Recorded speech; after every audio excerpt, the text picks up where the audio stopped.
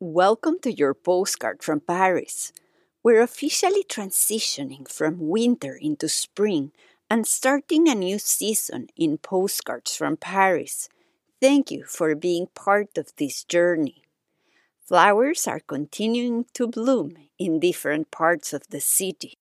They remind me that this time of the year is filled with uplifting energy, with plenty of things to look forward to, with more time outdoors, longer days, spring foods arriving to the local producers, inviting us to make a smooth transition and adjust our eating to the new season. Spring invites us to explore, to be aware of those moments when we feel present and awake, rested and energized to move forward in our lives. As always, we must maintain the balance, that sweet dance between doing and being, between moving forward and resting and recovering, eating well enough so that we have the energy required to continue to move forward.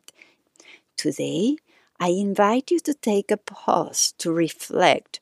What do you need to feel at your best? Do you need an adjustment to your diet, better quality sleep, more time to move outside, or simply a pause to savor and appreciate the colors of spring by your side?